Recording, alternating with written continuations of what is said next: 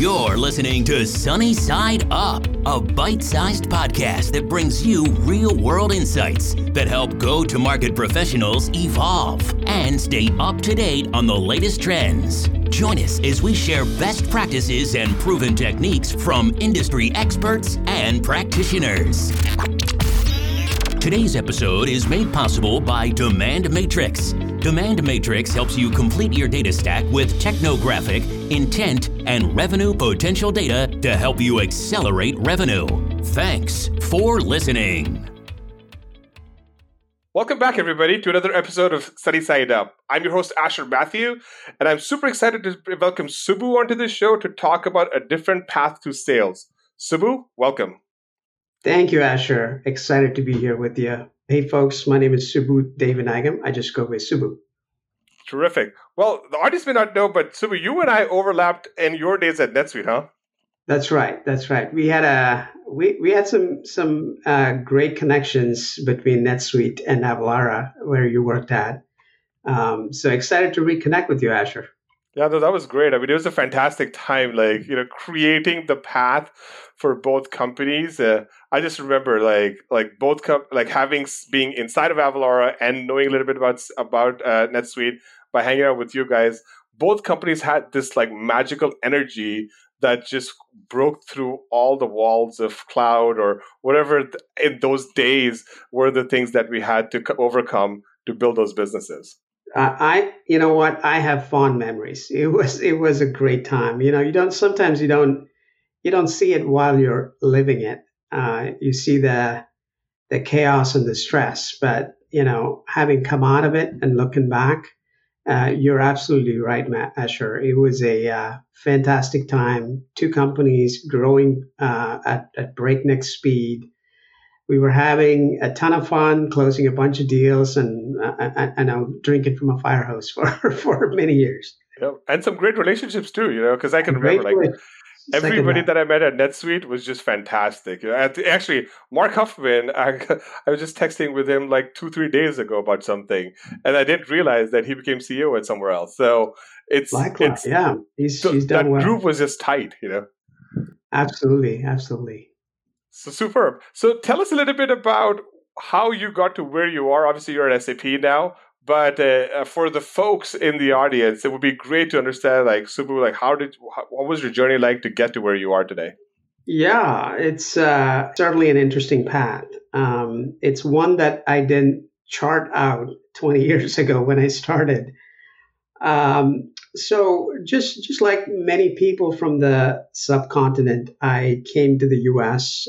With aspirations of being a computer scientist, right? So I came in for my master's in engineering and wanted to gain some experience before I went on to do other stuff. And my first role was at a company that was, again, an accidental connection. Where in the old days when you don't have the internet at the stage that it is today, right? It was just bulletin boards where you posted resumes and asked for jobs, and people posted for jobs. And I made this random connection from Buffalo to the Bay Area, and I joined this company called Wind River, which was again, completely random. I didn't pick any of this stuff out, but it turned out to be an amazing company, and it was growing at a crazy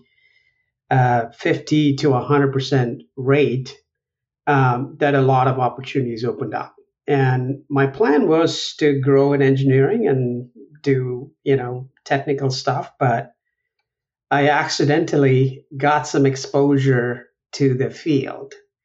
And it was just intoxicating to look at that side of the, basically outside of your building and looking at what the fun people have in the field. And it was one of those things, Asher, I got to say, I never thought I would be good at it. And I thought it's going to be an incredible challenge for someone with my background to actually be able to go talk in front of customers. So I took that as a challenge, and I started the exploration at that point.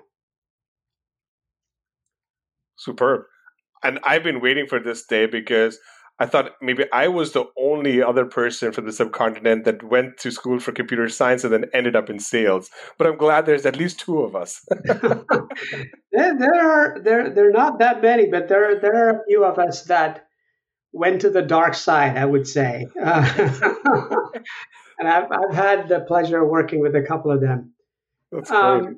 It's always an uneasy feeling when you're leaving your comfort trap, right? When you're an expert, when you have the experience, and you feel like you are really good at it, people are appreciating you for the skills you have, and they are charting a course for you. And then you look at yourself and go, well, I'm going to work on some of my weaknesses, and I'm going to take a role that actually exposes my weaknesses. You know, being one of, speaking in public, speaking to large audiences, being in a position to convince people, right? Like all those kind of things. So it was a very uneasy feeling when I first started, although the excitement was there that I'm gonna try a new journey. Well, you never know until you do it.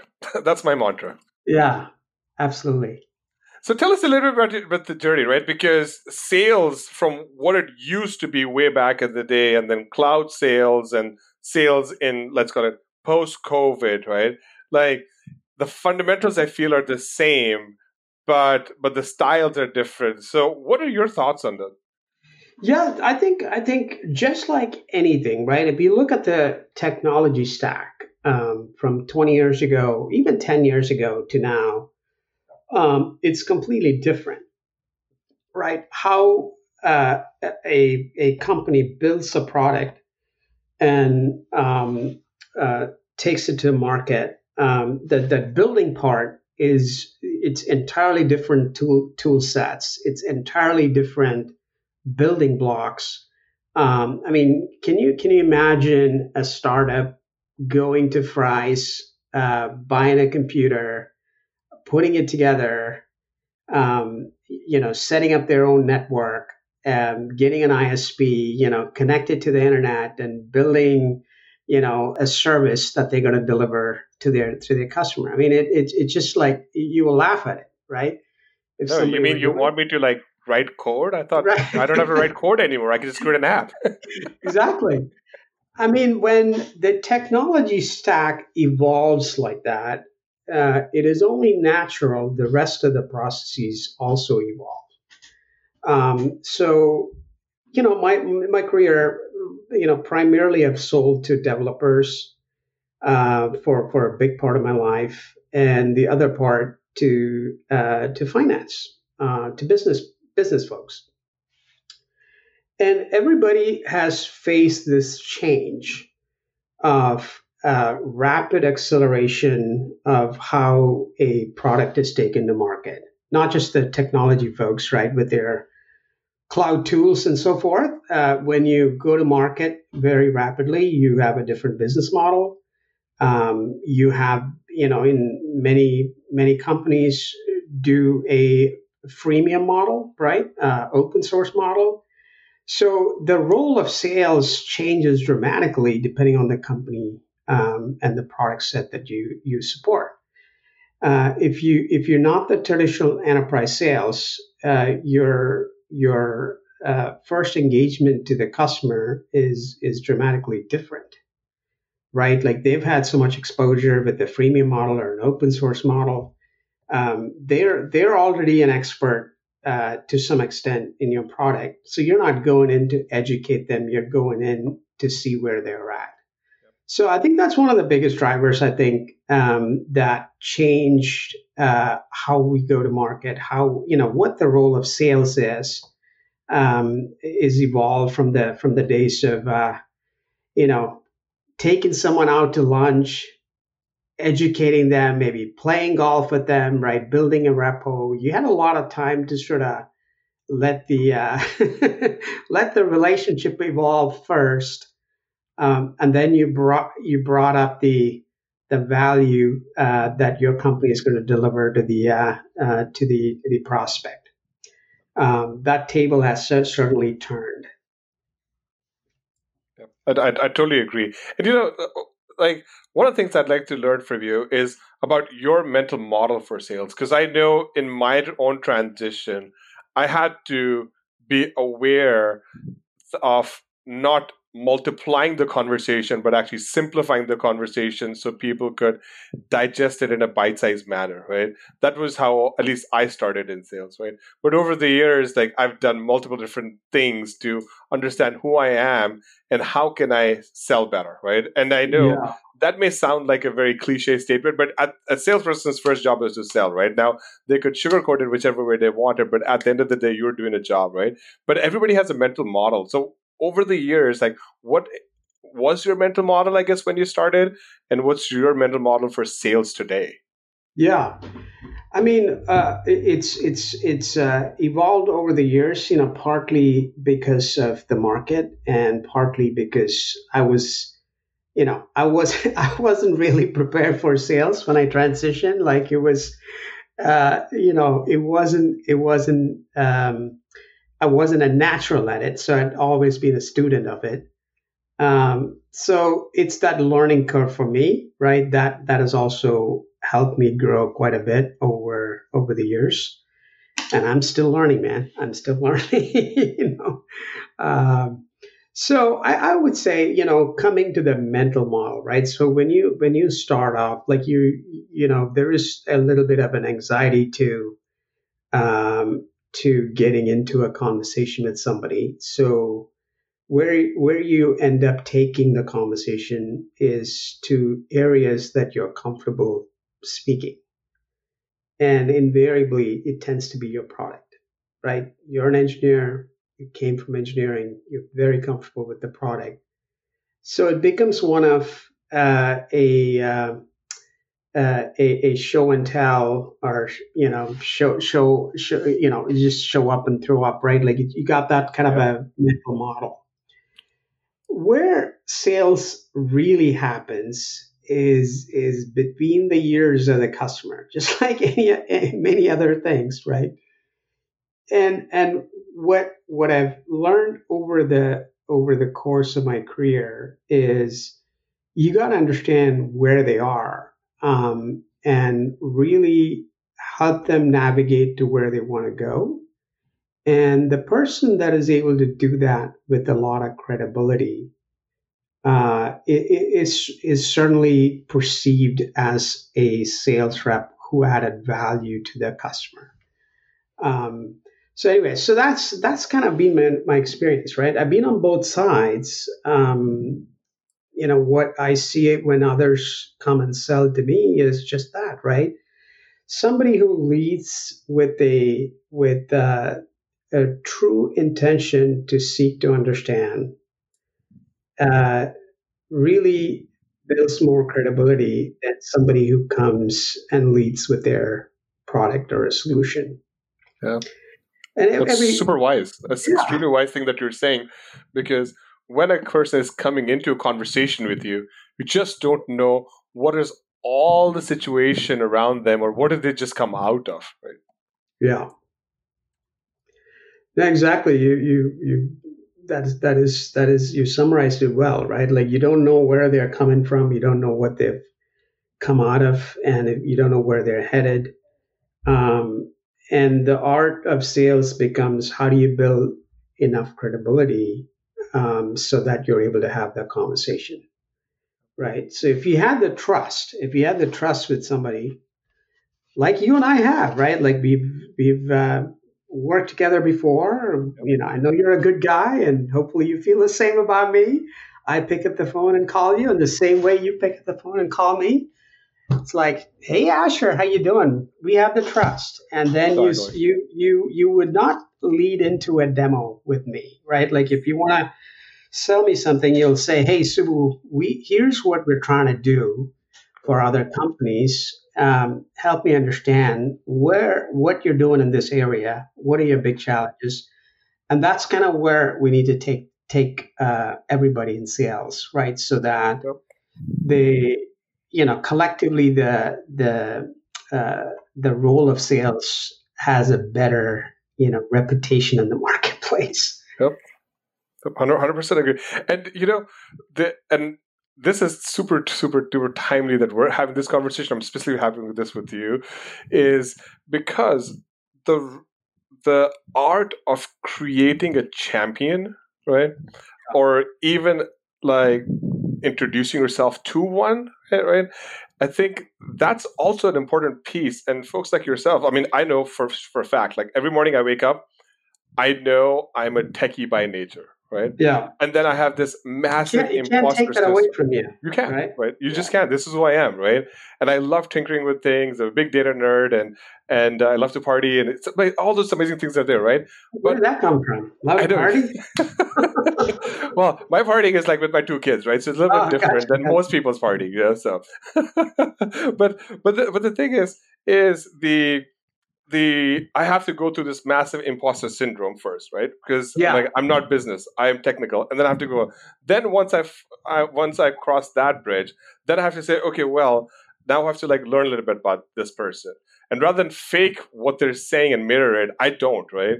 But then even I struggle with developing a champion, and once you first figured out like whether this person is a champion or not, that's half the struggle. But once you meet with them, how do you develop them, right? So I'd love to understand, like, how have you, or if you have tidbits or some advice for people on developing champions, because I think that is super duper important, especially in the world we're in now.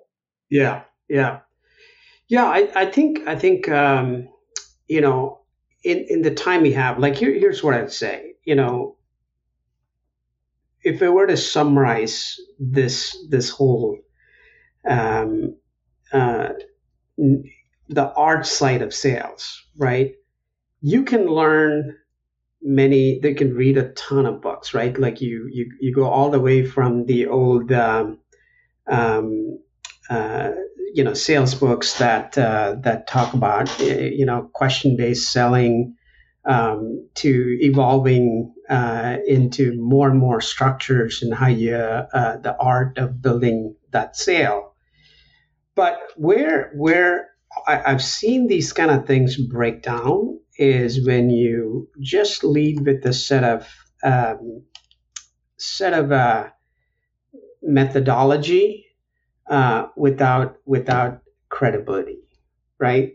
So any methodology that you bring into sales that doesn't, where you're not being yourself, is going to come across as a quote, and I'm doing air quotes here, right? A salesperson. Yep.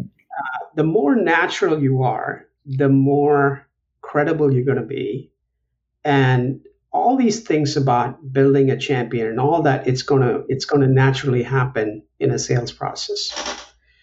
Because trust me when I say this, right? There's not a single deal where you go absolutely change somebody 180 degrees from their point of view.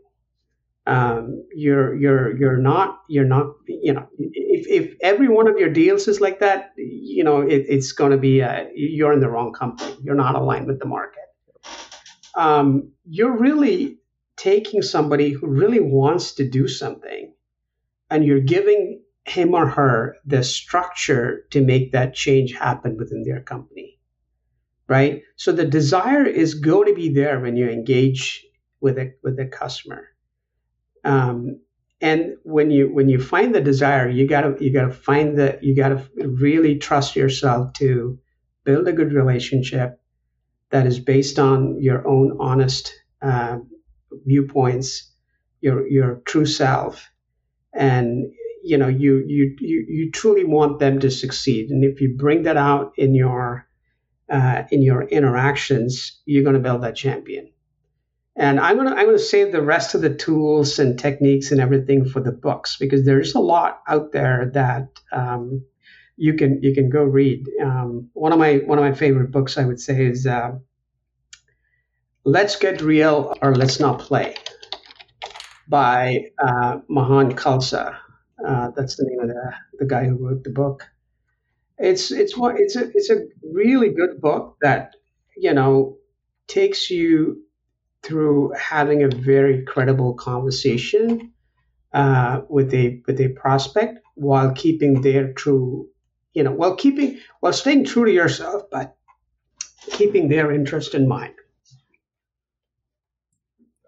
Was super wise, and I think that's probably the best definition of lift, where you find somebody who's already looking to make a change, not buy the product, but looking to make that change, right? And if you catch them, then and you help them, you will have the credibility, but you will also have a really fun time building something together. Yeah, absolutely, Asher. No, I do want to clarify. I don't want to leave the impression that you want to find somebody who's got the intent to change already. I just, what I really mean there is the latent desire to make a change happen in the organization is there. It may not be articulated by this person, but they have, you have to find the person that has that desire.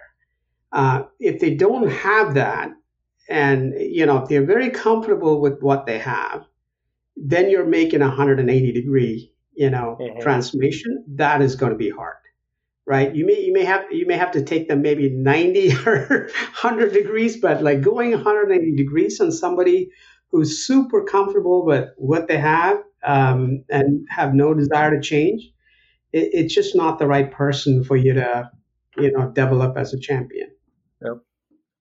Yep, they have to believe it. Good. Well, that was great. Any other learning moments? I know normally we keep this podcast short, but I really value the conversation. So any other lessons that you've learned that you would like to share with the audience? Because I know there's a whole bunch of techies out there that would want to explore the business side of the world, right? Yeah. And so maybe we can share some words of inspiration or some lessons learned that would help them make the jump. Yeah, I'll tell you the path that I took, right? My first step was to become a sales engineer. So leveraging my technical background to get into more of a sales, under the sales organization. And I remember the first demo, right? The first demo, which was all about, the anxiety I had and getting in front of a customer and being able to, talk for 2 hours about the product and keeping that real. I mean, that's kind of where things get real, right? So you will learn a ton by doing it, right? So the big difference between reading books and being credible is the experience, right? So if somebody's got the desire to do it, I would say just you got to jump right into it. Leverage the strengths you have and find a role that'll allow you to be in the organization that you want to be in. And sales, again, I've had a great run, tremendous upside, but there is a learning curve, right? It is humbling many times. Like you come in thinking you're gonna, you're a smart guy, you know what you're doing, and you're gonna figure it out, and it is humbling. But you gotta, just like anything, right? Like if you are committed to it and willing to work hard and sustain through the downs, the upside will be there. Yeah, super wise. All right. So now to a little bit of the fun part of the podcast, right? So tell us a little bit about so you weren't born here, right? You actually migrated to the country. Yeah, sure. So I was born in